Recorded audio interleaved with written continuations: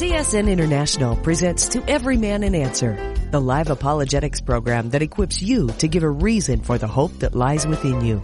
If you have a Bible question or a question on the Christian faith, you can call us at 1-888-827-5276. Again, that's 1-8888-ASK-CSN. Let's get things started. Here's today's host, Mike Kessler. Hi, and welcome to Thursday's edition of To Every Man an Answer. We're glad you've joined us. Looking forward to being with you, as we always are. Not kidding. We always look forward to this. I always look forward to this time of the day because it's one of the highlights of my day. Just getting with all of you and answering questions about the Bible. You know, God's Word is a light to our path. And, you know, I want to just remind everybody, people sometimes say, well, how is God going to judge the world someday? You happen to have that rule book in your hand called the Bible. And that's how God's going to do it. So if you got a question, you've been reading your Bible, people have been asking you questions, give us a call. 8888-ASK-CSN. We'll do our very best to answer those questions for you, what the Bible really says on that topic. And I think it's important to get the full counsel of God's Word. And remember, Jesus said, we live by every word that proceeds from the mouth of God, not just the ones we like, but all of them.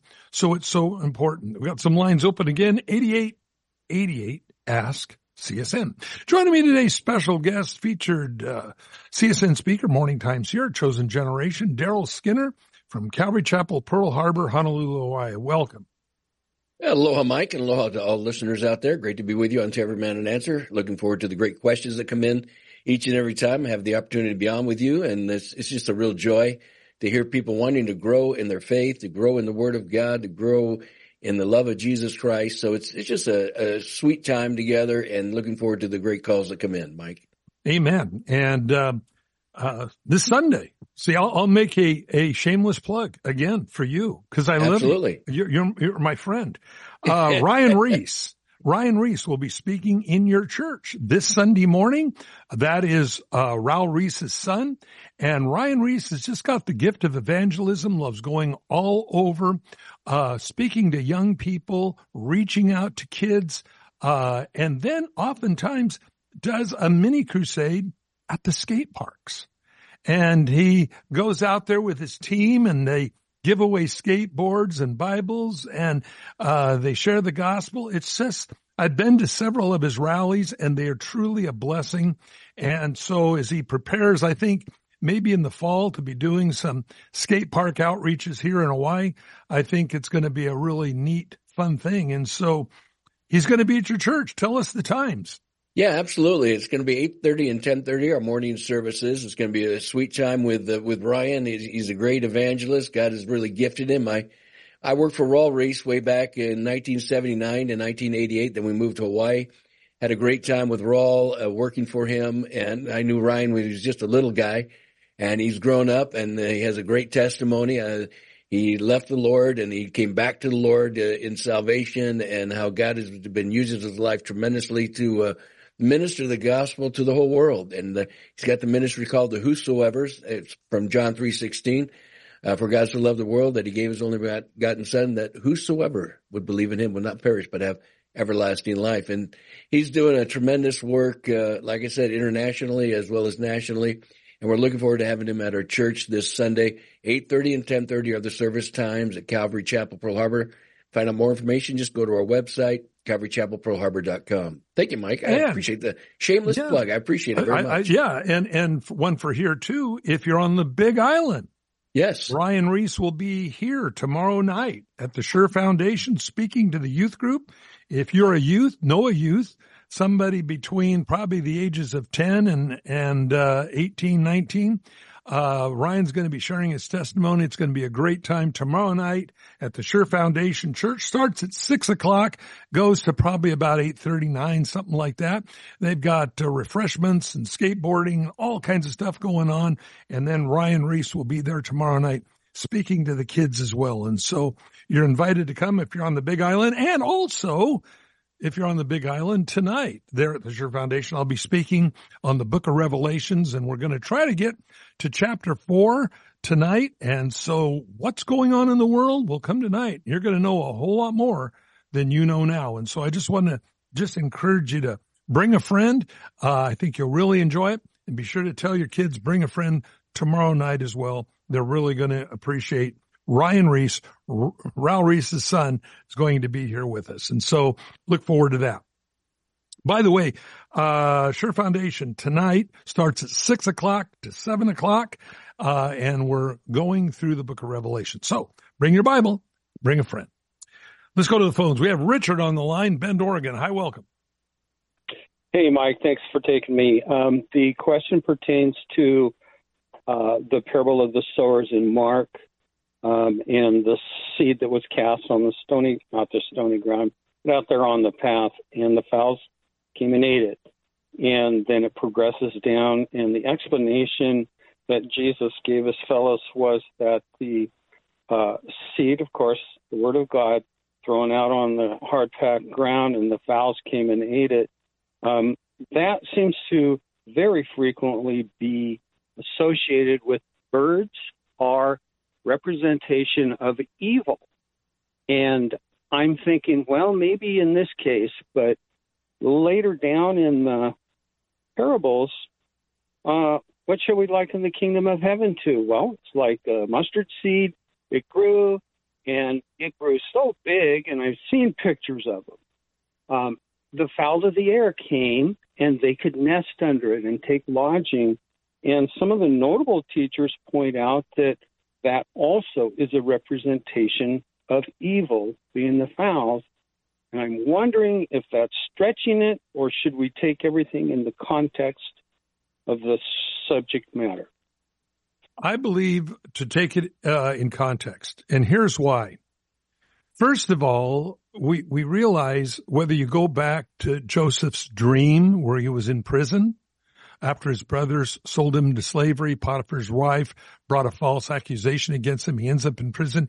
There he meets the butler and the baker. They both had dreams. Evidently there was some kind of an attempt on Pharaoh's life. They didn't know whether it was the butler or the baker. Well, in this particular case, it wasn't the butler that did it. Evidently, it was the baker, because they both told Joseph his dream. And he said, well, I had a dream, and the butler said, he goes, oh, you're going to be restored back to Pharaoh's side. And the baker said, well, I had a dream too. And here's what I dreamed, that there was loaves on my head, and the birds came and plucked it. And he goes, God has shown me that your head's going to be plucked off. You're going to be decapitated over all this. And so birds are not a good thing generally in the Bible. Now, when we come to that, the birds came and ate the seed. Yeah, they did. And that's what they do. When we find the parable of the mustard seed. Now, we got a couple of things that we have to look at. Number one, a mustard seed turns into a tree. That is not normal. A mustard seed, if you go to Israel today, it's like an Idaho sagebrush. They don't get much bigger than 5-6 foot tall.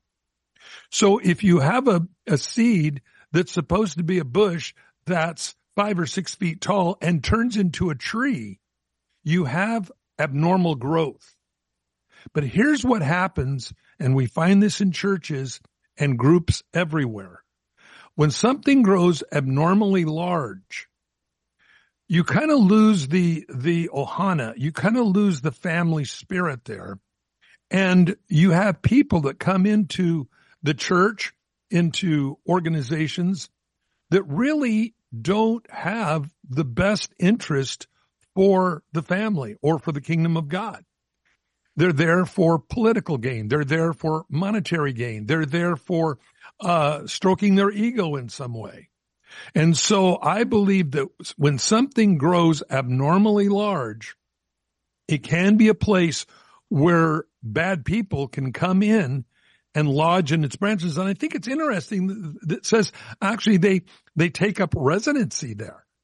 And this is a bad thing. And I've seen this many, many times in different well-known Christian organizations where the vultures have come in and there's a change. And then here's the president of their company gets voted out because the malcontents want control and the money that this other man, the man who started the ministry, spent his whole life developing, they're there to steal it. No, I believe the birds there are very much in line with the rest of Scripture that speaks of them being an evil thing. Your thoughts? Yeah, I agree 100%. As we look to these birds, even right now, as we look to the church overall across the world, we have the Church of Philadelphia along with the Church of Laodicea. Laodicea, of course, is the lukewarm church. Jesus says they make him sick and he wants to vomit them out of his mouth. In fact, they're so outside of the Word of God. Jesus is outside that church. He says, behold, I stand at the door and knock. If anyone will open their heart, I will come into them and sup with them and so forth. He's calling them to repentance. Right now, we look at the church and it's full of these evil birds, if you will, evil preachers, evil teachers who reject the Word of God, who are preaching that you can live like our culture today in absolute rebellion against God's creation, in homosexuality and transgenderism and all these things. It's okay. God understands. Or even in fornication or adultery. Let's throw it all in there heterosexually. And it's okay. God doesn't really care. Just, be kind and love each other and you're good to go. Well, the biggest problem is we're missing the first commandment. You got to love God with all your heart, mind, soul, and strength. And that comes by the Word of God. And when you reject the Word of God, like Romans chapter 1 tells us that they were given over to a debased mind, they reject the Word of God. These evil birds in the tree, if you will, false prophets, false teachers, false ministers of the gospel, false pastors, and so forth. This is what you have. We have this lukewarm church with us. Jesus tells the church of Philadelphia, says, you are to keep my word. Keep my word, and I'll keep you from the hour of trial that will come upon the whole world. And don't deny my name. That is his authority. The authority through the Holy Scriptures that speak of him. And he is the Word. In the beginning was the Word was with God, and the Word was God. So this is so vitally important in these last days that we recognize these false teachers, as Paul the Apostle wrote in 2 Corinthians chapter 11, and he says, hey, they're going to come to you with a different Jesus. They're going to come to you with a different spirit. They're going to come to you with a different gospel. And we have to recognize these things. Thus, we study the Word of God, a workman that need not be ashamed, rightly dividing the word of truth. So it's very important for us in these last days that we're not deceived by these dirty birds, if you will, who are trying to deceive others, deceive the body of Christ by rejecting the Word of God and accepting the culture into the church. Mike, I'll give it back to you. Richard, I hope that answers it for you. It sounds like you've been studying your Bible and you pretty much figured it out on your own. That's great. Thank you, Mike. Hey, one other, just a fun question. Absent from the body, present with the Lord, looking forward to the rapture. Amen. Here's the fun question. Are we going to be raptured bodily or in the spirit? I believe it says in the Scripture that in a moment, twinkling of an eye, this corruption will put on incorruption. So it appears to me that our bodies will be changed at the rapture into our new body and will be raptured. I don't think there's going to be dead bodies laying all over. I think the context there, the dead in Christ rise first. They're the ones that have already died. Now, they're spirits with the Lord, but you're going to need a body during the millennial reign of Christ. And I think the timing of getting this body is very, very important as well. But they're going to need a body just like Jesus had. Paul says we're not exactly sure, but we know when we see him, we're going to be like him. In other words, Jesus was able to eat, which is good news for all of us. I like that. Mm-hmm. Well, plus we'll be able to vanish and reappear. Jesus appeared behind locked doors. Paul says this is the kind of body we're going to get. And so understanding that, they get their new body, the dead in Christ. God's got the DNA of every person that's ever lived. And they're resurrected with their glory body. In other words, their spirit that's been in heaven reunites with a glorified new body, not under the curse. And then the Bible says the dead in Christ rise first, then those that are alive and remain are transformed in a moment, in a twinkling of an eye. So that's when we put on our incorruption. And so people say, well, what about the verse that says, Hebrews 9, it's appointed unto man once to die and after that the judgment. Are we skirting that verse. No, I don't believe we are. And here's why. Because when we come to Christ, we bury the old man, spiritually speaking. And so we have died, you might say, to our old self, but God's going to raise us incorruptible. Now, those that have already died, they're going to be raised because they've already died. The idea of soul sleep is not in the Bible. Absent from the body, present with the Lord. When Jesus prayed for Jairus' daughter in the Gospels, after he prayed for her, the Bible says her spirit returned to her. It does not say her spirit woke up inside of her. And also in the Old Testament, we find the same thing when Elijah prayed for a little boy in 1 Kings, and he came back to life. His spirit returned to him. So the idea of soul sleep is not a biblical thing. Well, what about in Acts where Stephen, they were stoning him and he fell asleep? That is speaking about his body. And of course, this body, the cemeteries are full of these old shells. I call them our gray earth suits. We all have a gray earth suit we wear every day. You want to take care of it until the Lord comes back or transforms it. But we understand that this is how God takes care of us and how God transforms us. And so I believe we're going to get our new body. This old one will just turn into a new one. You say, well, how can that be? Well, I don't know how the caterpillar turns into a butterfly. Same critter at the same time, morphs into something completely different. But your thoughts? Yeah, the rapture of the church, we're all looking forward to it. It will take place before the Great Tribulation, the 7 years of tribulation. We know that without a shadow of a doubt. That's why we're able to comfort one another with the teachings out of 1 Thessalonians chapter 4, and of course, 1 Corinthians chapter 15, and then Revelation chapter 3 with the Church of Philadelphia, and so forth, John 14, 1-3. It's going to be a very exciting time, and as Mike just shared, we're going to be changing. It says in a moment, that the Greek word is atomo. It speaks of an atom of time in a twinkling of an eye, not a winkling, but a twinkling. It's going to happen so quickly. We'll be transformed quickly, and we'll receive that glorified body immediately as we're transformed, as the Lord takes us home to heaven.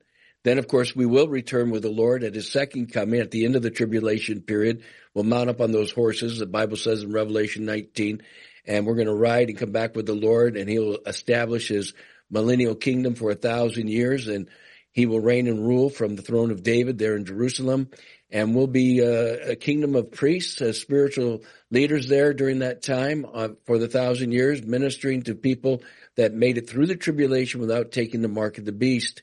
And we'll be ministering to them and their kids and their kids and their kids, because it'll be like the Garden of Eden, and the longevity of mankind will probably be extended greatly, and it'll be an incredible time during 1,000 years, the millennial reign of Christ.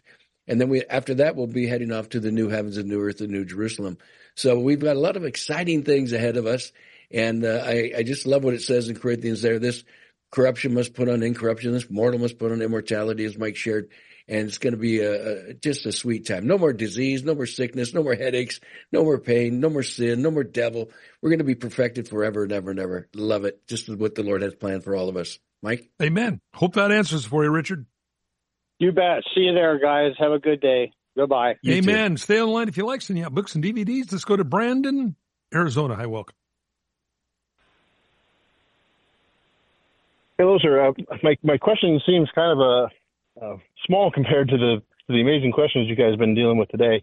My question comes out of Judges chapter 21. This is in regards to the Levite priest who had a concubine, went into the tribe of Benjamin and stayed with a family there.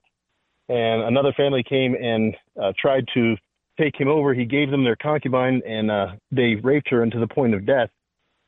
And then he ended up cutting up the concubine who had passed away, or was murdered, and sent him to the rest of the tribes, and the rest of the tribes went to war against Benjamin. My question is, and this is neither here nor there, not doctrinal, I'm sure, it says, now men of Israel had sworn in Mizpah, saying, there shall not any of us give his daughter unto Benjamin to wife. My question comes as 300 years later, when Saul was king, he gave who was a Benjamite, gave his daughter to King David. My only question was when was that decree in Mizpah lifted, or did it go away when the high priest died, or did it go away when Saul was made king? Well, it seems to be in the rest of the chapter. If you look there, you'll see that when they realized what they had done, that they had ostracized one of the tribes of Israel, they realized that the thing that they did was wrong. And this is why I believe the Bible is very clear on being very careful on oaths that we make, because people oftentimes overreact to circumstances. We say things that we shouldn't do, and we find that all the way through the Bible. Well, the first thing that walks through the door, God, I will sacrifice to you. I guess he was thinking his dog or a cow was going to walk through the front door, and his daughter walks. So when we look at all these different things, people speaking irrationally through the Bible, and this is why I believe we need to be quick to forgive and slow to anger, because I think we do things and say things sometimes when we're angry that when we really would logically think it through, we would never do those things. And so when you look at the rest of the chapter, how they allowed some of the daughters of Israel then to become brides for the tribe of Benjamin. Your thoughts on that, Daryl?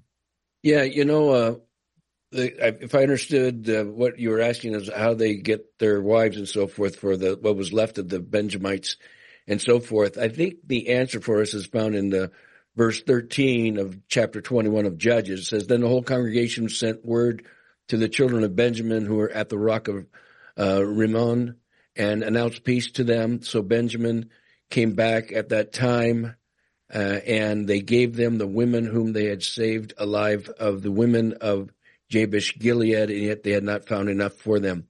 So that's probably where the wives that they ended up taking, because the catastrophe of these tribes fighting each other, thousands upon thousands were killed, and thus that they got the wives from those folks there.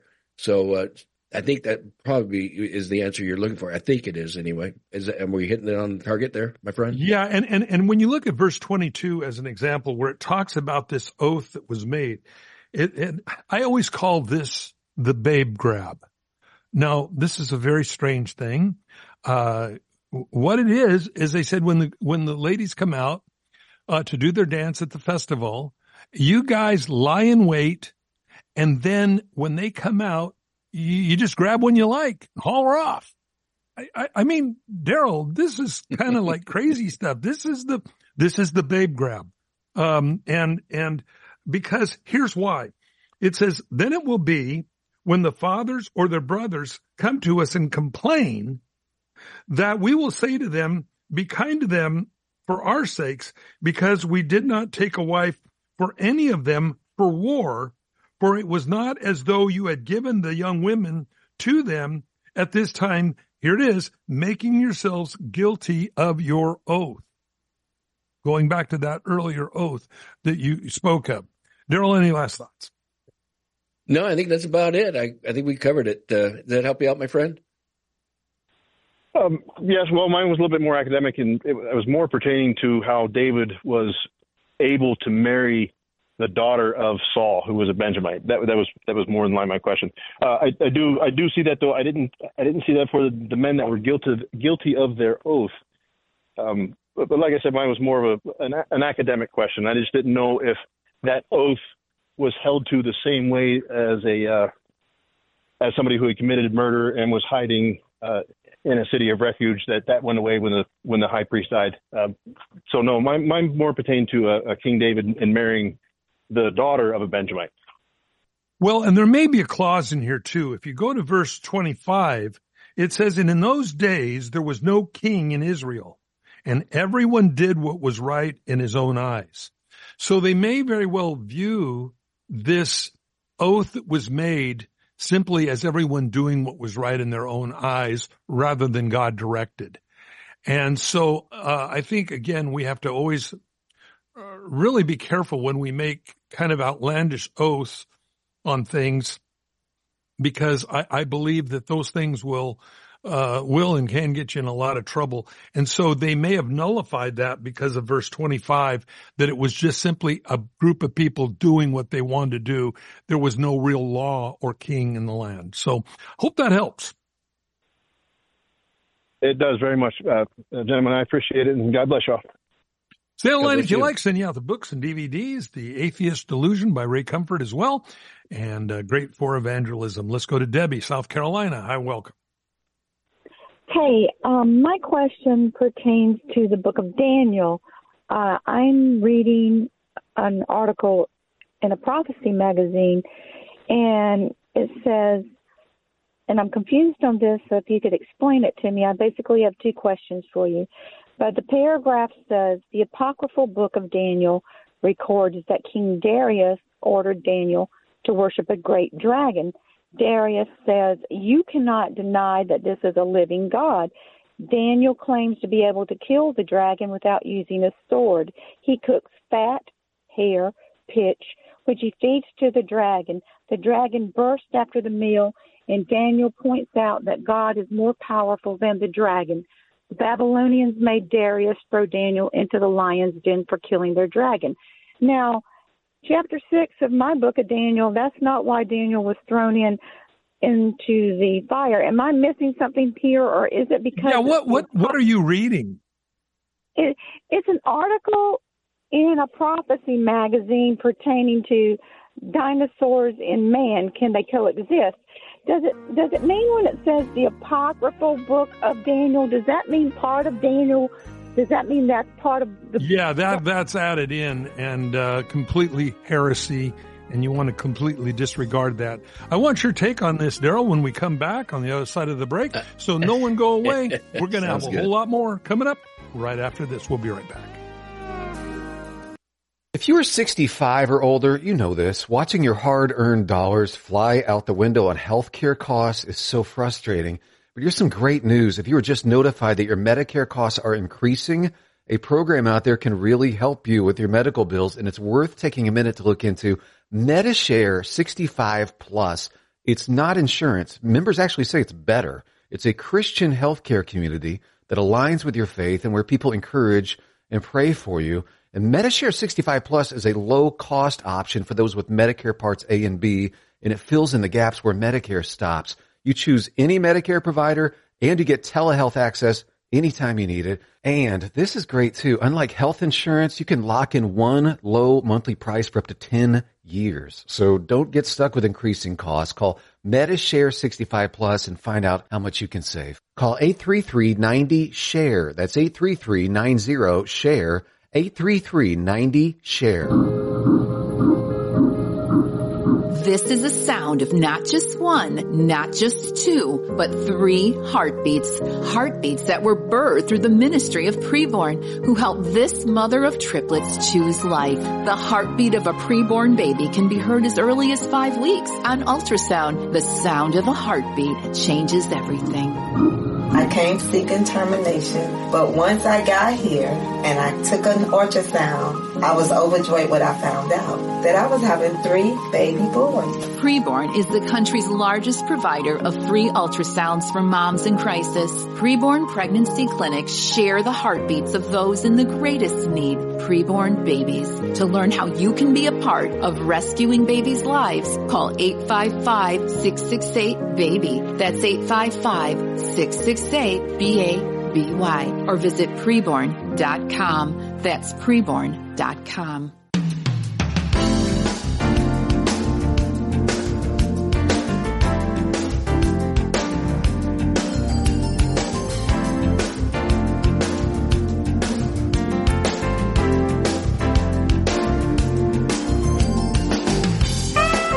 We want to welcome you back to part 2 of Every Man an Answer here on this Thursday afternoon with Daryl Skinner. I'm your host, Mike Kessler, once again reminding you that Ryan Reese will be speaking at Raul Reese's son will be speaking at your church there, Daryl, in beautiful Honolulu, absolutely, Pearl Harbor, Hawaii, this Sunday morning. Again, give us the time. 8:30 and 10:30. Come on up, folks, and join us. Yeah, get the word of God and let Ryan evangelize. Bring your unsaved family member. Yeah, if you got anybody unsaved, bring them, because bring them. It's going to be great. Really, really good evangelism. And then also Sure Foundation tomorrow night at the youth group. Ryan will be there at 6 o'clock to about 9 o'clock. Skateboarding, refreshments. Going to be a good time for all the kids. So if you know anybody in the junior high school gang, bring them. I know they're going to have a great time. And then tonight also there at Sure Foundation, I'll be teaching the book of Revelation from 6 to 7 o'clock. And we're going to start in Revelation chapter 2. So we want to invite you to come. Now, going back to the phones, we had Debbie on the line who said she was reading some apocryphal, actually made up addition to the book of Daniel, contradicting what the Bible says, so we know it's false. And your thoughts on that, Daryl? Yeah, it's part of the, there's an apocryphal addition to the book of Daniel, and that's one of the sections. There's actually 3 sections that have been added to Daniel in what's called the Apocrypha, and they're bogus. They're not considered inspired, the Word of God and so forth. So that what you're reading is taken from the apocryphal books. So I would just basically toss it. Don't pay any attention to it. We have the book of Daniel. It doesn't need any additions to it. And when you look at the Apocrypha, you find that Jesus nor the apostles quoted those books ever. They were not considered to be canonized. They're not inspired from God. And so that's why these apocryphal books are not part of the Holy Scripture and so forth. So when you look at those that are canonized or are inspired by God, Jesus quoted from them or the apostles quoted from them in the New Testament throughout all the books of the Bible. And so it's important to realize these things. So you don't want to get caught up in reading those apocryphal books. They're not considered from God and so forth. So then a lot of people like to jump to those books and think we're missing something. We're not missing anything. We have all that we need in the 66 books of the Bible. Mike, I'll give it back to you. So I hope that helps. Pastor Mike? Yes. Hey, yeah, I wasn't reading the books. I read, it was printed in a prophecy magazine, which I'm not going to read anymore. Just good idea. No, I wouldn't either. I think that when they're doing stuff like that, I mean, and see, the reason the Apocrypha was never quoted by Jesus, the reason the Apocrypha is not in our Bible is the early church fathers saw these books. Maybe the Maccabees maybe has some historical significance, but some of the others are downright contradictory to the rest of the Bible. They were rejected because they were junk. And I tell people this, they were junk then and they're junk now. Time does not heal junk. You can take an old junk car, put it in your backyard, come back in 100 years. Oh, it's brand new and shiny. Now it's true and new. No, it's even more junk. Because as we go along, we begin to find out why a lot of these books were written. They were bad. And so this is why the church rejects them. And that's why Jesus never quoted from them. Debbie, I hope that helps. It does. Thank you. God bless you, dear. Stay on the line. Bless. If you like, send out some books, some DVDs. And with that, we'll go to Richard in Grass Valley, California. Hi and welcome. Good afternoon, pastors. Yes. I have 2 things I'd like to ask you that you'd pray for my wife and I. I lost my mom 6 weeks ago. She died at 99. She died in her sleep, but I have that hope she's with Jesus. So, yeah. And the second thing is I wanted to know if any of you guys are familiar with the name of Rodney Brown, an evangelist. Okay. Is he Rodney Howard Brown? Yes, I wonder. Yeah, we have a lady in our Sunday school, our Bible study, and she's really into Rodney Brown, and I'm just wondering if he's legit or not. I looked it up on the computer, and it says he's a false teacher, so I don't. Daryl, your thoughts? Yeah, I remember him years ago. He was teaching people how to be drunk in the Spirit, which is absolute foolishness, and he would have entire congregations running around like crazy drunks, laughing hilariously, out of control, flopping on the floor and everything. And he is a false teacher. I would not follow his teachings at all. When you read about the work of the Holy Spirit, the work of the Holy Spirit is to teach us to testify of Jesus Christ, to live according to Christ. Christ was not a crazy drunk running around. Our Lord never did that. Also, we find that the fruit of the Spirit is not out of control, but fruit of the Spirit is self-control. So many times these teachers get up and they start espousing this great emotion and all these things, and people get caught up in it because the people haven't been taught the Word of God. And they think to be religious or to experience the Spirit of God, you've got to act crazy and do all these silly things. And God teaches us not to be drunk anyway. So why would we want to be imitating the sinfulness of a drunkard? We're not to imitate that. We're to imitate Jesus Christ. And that's the real key. So you're absolutely right in whatever you read in realizing that he's a false teacher. And I would encourage that woman to read the same, though, whatever you read. Hopefully it's a good article on him. And you can share with her that he's not a good one to follow. I would not follow him. So that's what I watched years ago. He was doing this. I don't know if he still is, but that's what he was teaching back then. And I wouldn't recommend him to follow him. Mike? Yeah, the Bible says, be not drunk with wine or in excess in Ephesians 5, but be filled with the Spirit. And again, I think that's so important because people that drink are trying to escape. And I think the deeper you go with the Lord, the more God reveals to us who he is and who you are and your dependence upon him. And so, Richard, I hope that answers it for you.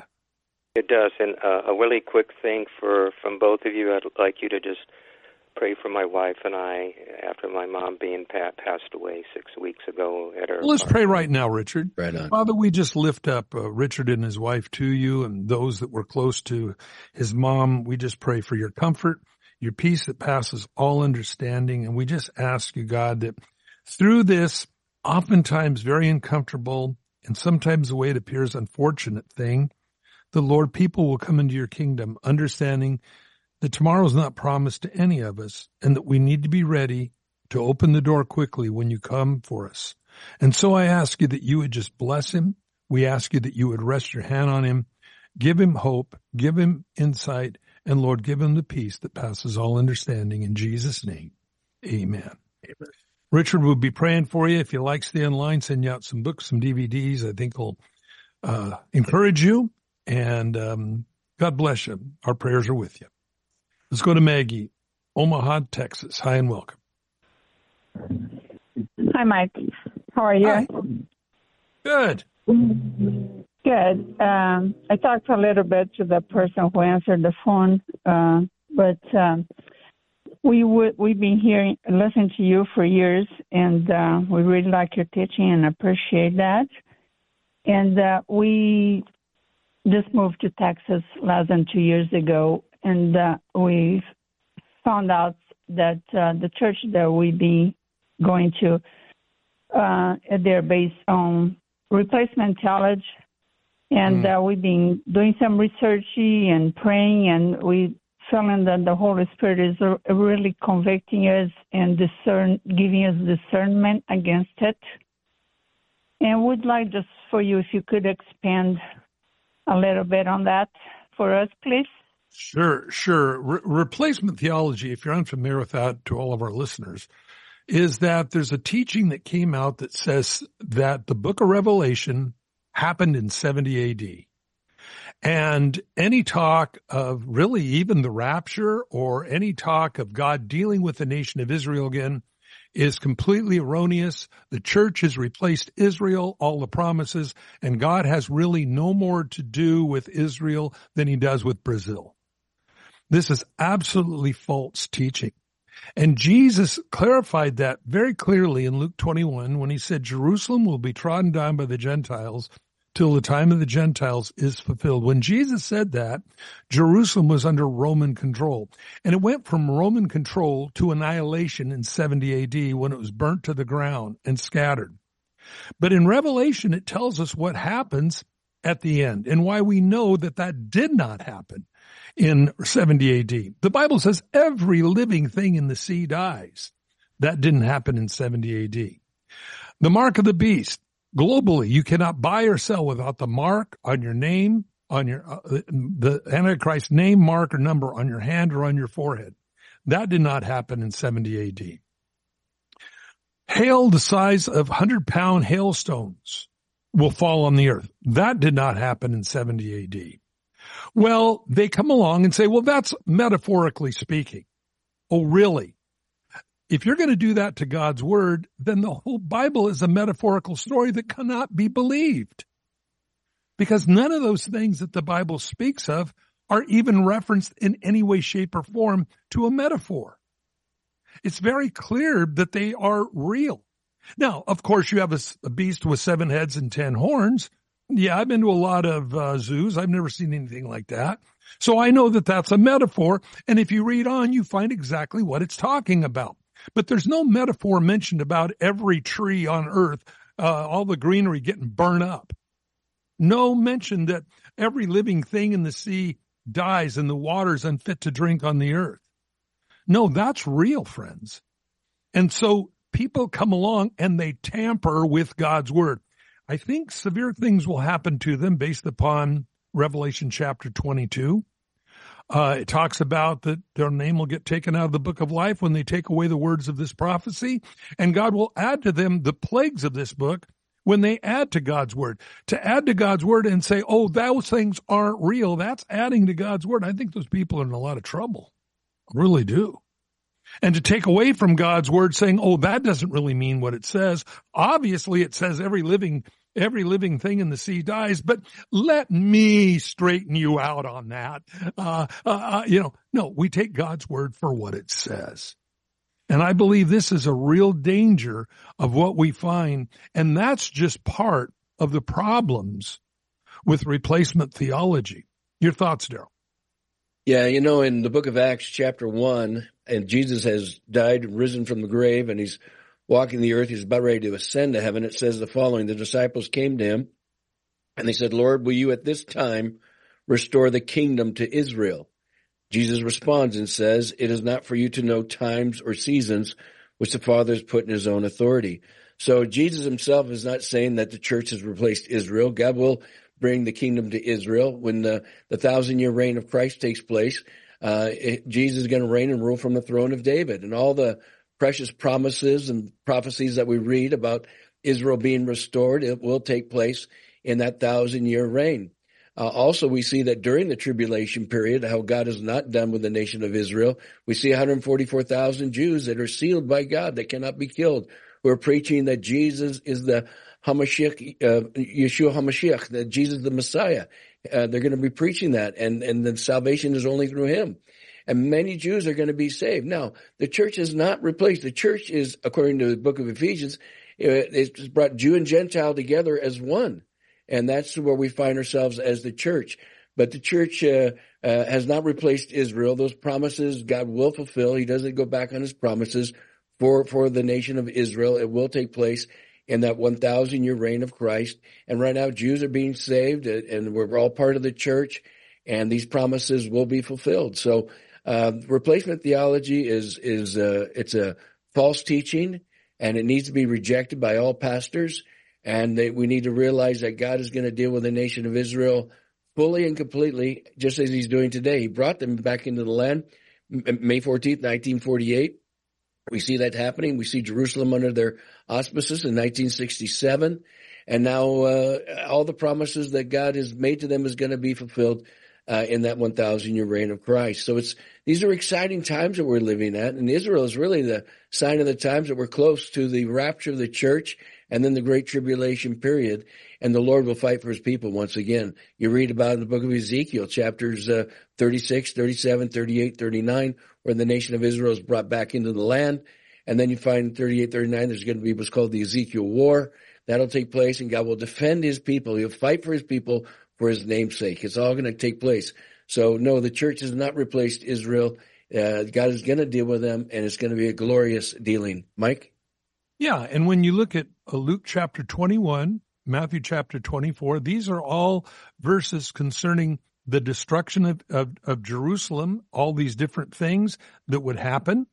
But then it goes back, and it talks about the times that we live in. It says nation against nation, kingdom against kingdom. Well, in 70 AD, that didn't happen. There wasn't kingdom against kingdom. There wasn't nation against nation. there was just the Roman Empire. So we know these verses cannot be speaking of 70 AD. And so you have to, when you look at all of it, you cannot come to that conclusion because they believe that what now is going to happen is eventually the church is going to expand, the seven mountains, we're going to take over the media, we're going to take over governments, and we're just going to usher Christ in. What they're going to be ushering in is the Antichrist. And that's a real problem when you look and see what really he's up to. So I hope that helps. Yeah, it does. And it's pretty amazing that even the nation Israel coming back, they said that has nothing to do with the Bible, that the UN ushered that in. You know what's even more funny? The Bible says this: who has ever heard of such a thing, a nation born in a day? And that's exactly what happened. Yes. When the United Nations declared Israel once again to be a nation. You see, this is a real problem. And this is the stumbling block to the whole world, the Bible says. You know, you hear right now after the October 7th invasion, where Hamas declared war on Israel. And all you hear from the Democrats and Biden and all these people, the United Nations, ceasefire, Israel, ceasefire. Isn't it weird you don't hear one of them say, Hamas, surrender? You see, Hamas was voted in by the Palestinians as their government. Now, something you got to think about concerning these things, you get the government you deserve. Choose wrong, you're going to die. And this is one of the problems when they're screaming from the mountains to the sea, wipe Israel off the map. And the people that are supposed to get wiped off the map don't take real kindly to that kind of talk. And so they wipe them off the map. But you'll never hear the United Nations say, Hamas, surrender. Real simple. They started the war. They can end it, but they won't do it.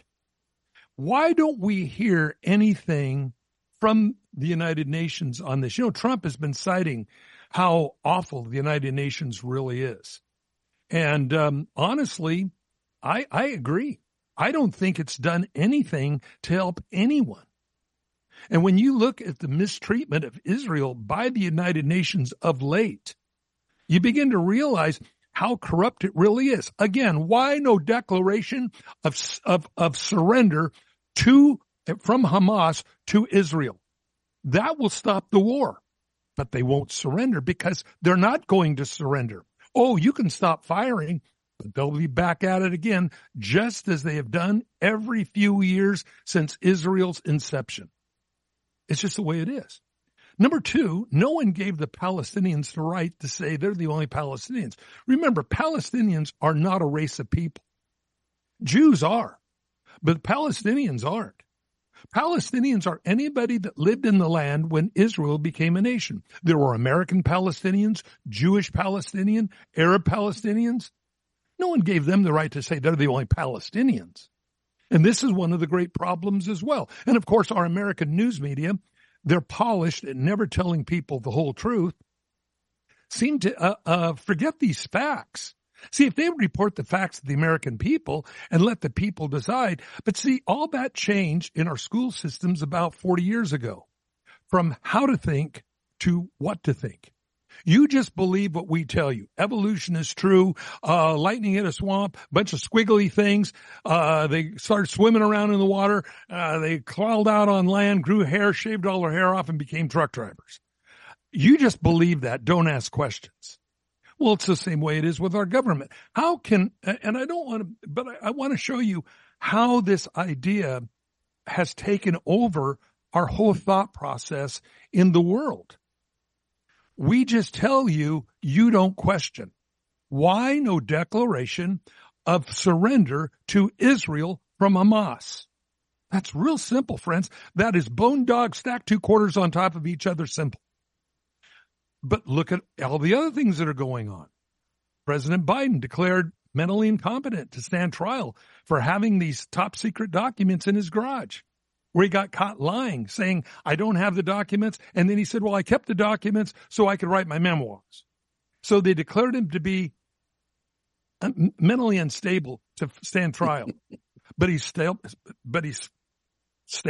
to be the president, stable to run for office again. See, we have dumbed down America. It's been a tremendous success. And with the help of the American news media that don't bring things to light, this is the problem. You hear about the occupied territories of Israel. Well, what are the occupied territories? They're not occupied. They belong to Israel. They got those in the 6-day war when the Arab neighbors started a war against Israel. In 6 days, I believe with God's help, they whooped all those enemies. They lost the war. And so as remuneration, Israel kept the West Bank of the Jordan River. They kept the Golan Heights, which was a strategic, needed thing where Syria would lob rockets down on the farmers below. The Gaza and the Sinai, and as a goodwill gesture, Israel gave back to Egypt the Sinai Peninsula. But see, these are consequences of war. Somebody needs to explain to our really, really, first grade education news media, when you start a war and you lose, and they did, there's consequences. You lose land. A lot of people lose their entire country. And Israel, out of the goodness of their heart, did not take Syria, Jordan, Lebanon, Egypt, and all the other nations that came against them and say, this is all the land of Israel now, we're done with you. They could have done that, but they didn't. They just kept the territories that would secure their well-being. So they're not occupied. That's a lie from the government and the American news media. That territory belongs to Israel, and they won it fair and square, bought with Israeli blood in a war. It belongs to them. But you see, again, we're not told how to think. We're told what to think. How to think would be, wow, they started a war and they lost. Wow, you mean that's all they took from the Arab countries was just a little bit of land to secure their borders? Wow, that doesn't seem so bad to me. But you see, we're not taught that. And that's the danger that goes on. And so whether you're looking at the political realm in the United States where they only talk about, and by the way, the crime that Biden committed because he's not able to stand trial just vanished, went away. Isn't that something? You can have high crime, and because a person is declared unstable, no retribution, no problem, it just goes away. Wow, just think about that, everybody that's in prison right now. Imagine if your crime, if you could just been declared mentally incompetent, your crime would have just vanished. Only in the Democratic Party do you find this, because they're not doing this to Donald Trump, who had a right to have those papers. He was the president. Biden was not when he stole those. So something we have to remember, Maggie. I hope that helps. It sure does. Thank you so much, and God bless you. God bless you. Stay online if you like. So you have some books, some DVDs I think you'll really enjoy.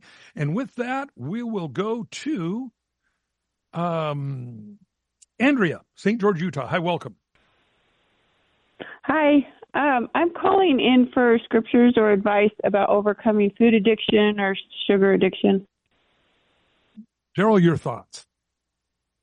Well, I would just coming right to my mind real quickly is love the Lord your God with all your heart, mind, soul, and body. It includes your body. We have the science to give us what is a healthy diet. And so I would, balance your diet out and avoid those particular foods that are destructive to your body. If people like to eat a lot of sugar or sugary sodas or foods and so forth, reduce it down. And then if you want to eliminate it completely, it's just take self-discipline. The Bible does say we reap what we sow. If you sow to the flesh, you reap corruption. You sow to the spirit, reap everlasting life.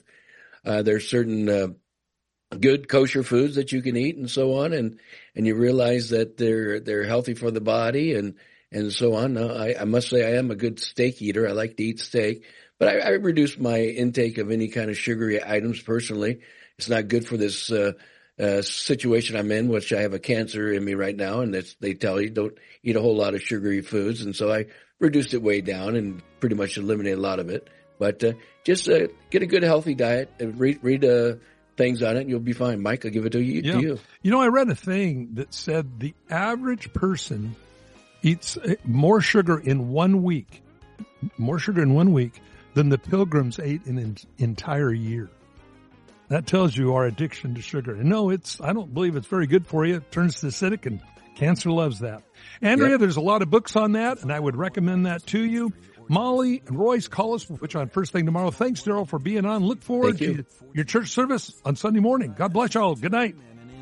P.O. Box 391, Twin Falls, Idaho 83303. That toll-free number is 1-800-357-4226. Subscribe to the free podcast on iTunes by searching for To Every Man an Answer in the iTunes store, or visit us online at csnradio.com/TEMA. To Every Man an Answer is a production of CSN International, the Christian Satellite Network.